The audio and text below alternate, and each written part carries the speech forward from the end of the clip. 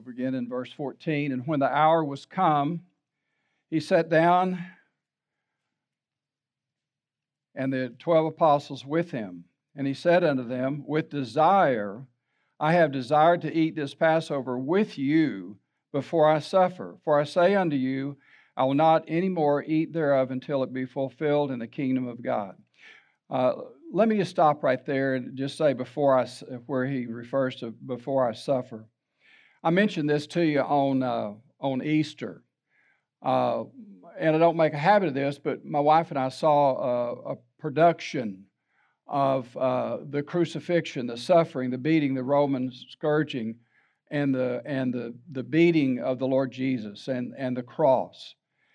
And it was horrific. It was, I just sat there and just tears welled up inside of me. I just could not imagine the pain. His flesh shredded. He's bleeding. And then the mockery. This is God. He's God in the flesh. And these Roman soldiers were making mockery of him, laughing, jeering. And Jesus did all of this. He did all of this because he loves us so much. And it's incredible to think, and I'm convinced of this. I don't believe that in our humanity, I don't think our human minds can comprehend the suffering, the beating, the scourging, the crucifixion. I just don't think we can really fathom, even come close to what that suffering was like. But Jesus, being God, he said, with desire, I have desired to eat this Passover with you before I suffer. He knew what the suffering was going to be. He knew what he was about to go through. He understood it, but he had a desire to eat the Passover with them. For I say unto you, I will not any more eat thereof until it be fulfilled in the kingdom of God. And he took the cup and gave thanks and said, Take this, divide it among yourselves. For I say unto you, I will not drink of the fruit of the vine until the kingdom of God shall come. And he took bread and gave thanks and brake it and gave unto them, saying, This is my body, which is given for you. This do in remembrance of me. Likewise also the cup after supper, saying, This cup is the New Testament in my blood, which is shed for you. Church, I just don't think that even our words, we read the Bible, we try to understand it, but we cannot fathom the depth of God's love for us. We can't fathom the fact that Jesus suffered, and we just read it, say he suffered and died. We're going to have the Lord's Supper. Some will just go through this kind of as a ritual that we do every month. But I just encourage all of us, that we would think about what Jesus has gone through for us, because it's my sin, my rebellion, my sinfulness that he was dying and paying for on the cross of Calvary, for my sin, your sin, for the world's sin. Even the very worst of the worst, people on death row, people who have done horrific, terrible things.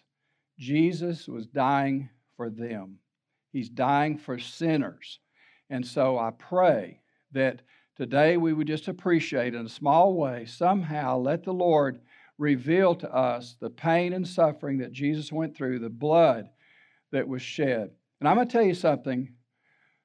I've been around a lot of preachers throughout the years in different gamuts, different directions. Some, I've been around, cast out devils and all these kind of things.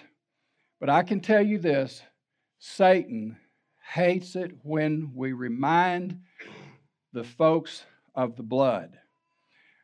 We were in a service one night, and it was a Wednesday night, and the preacher was up preaching, and this lady just out of nowhere stood up and started pointing her finger at the preacher and calling him all kind of names right there in front of everybody. Just started calling him names. And he just started talking about the cross. He started talking about the shed blood.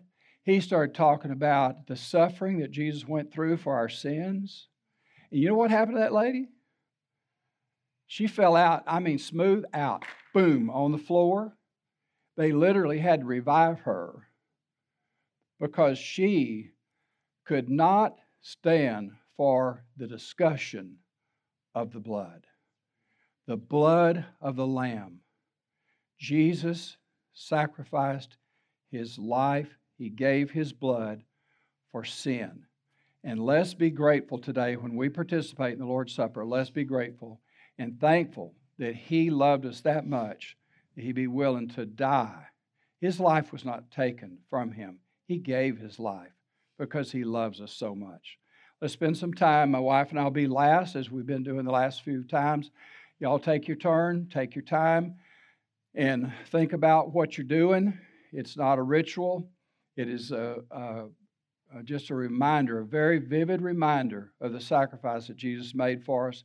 Let's do that. My wife and I will be last, and we'll have some